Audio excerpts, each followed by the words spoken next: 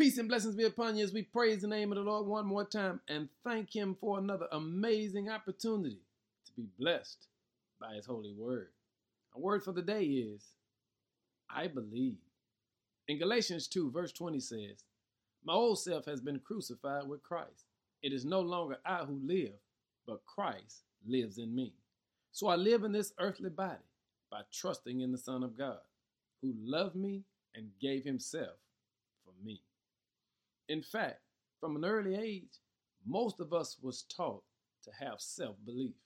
Nothing wrong with that, but the problem is, when you are the one you believe in, you're going to have to deal with the realities of life. And in the realities of life, you've got to deal with worry, anxiety, stress, the stuff that comes along with life. And if you're not careful, it'll break you down. The Lord allows us to understand it's not believing in you, it's believing in Him. You see, when you've given your life to the Lord, then you no longer have to depend on you being responsible for you, but the Lord is responsible for you. And so you got to make sure that you believe in Christ. And so the writer lets us know, my old self has been crucified with Christ. I no longer trust in me. I no longer trust in my ability. From now on, I trust in Him. So I live in this earthly body, trusting in the Son of God. I believe God is able.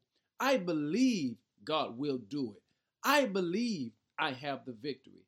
I believe I've already overcome.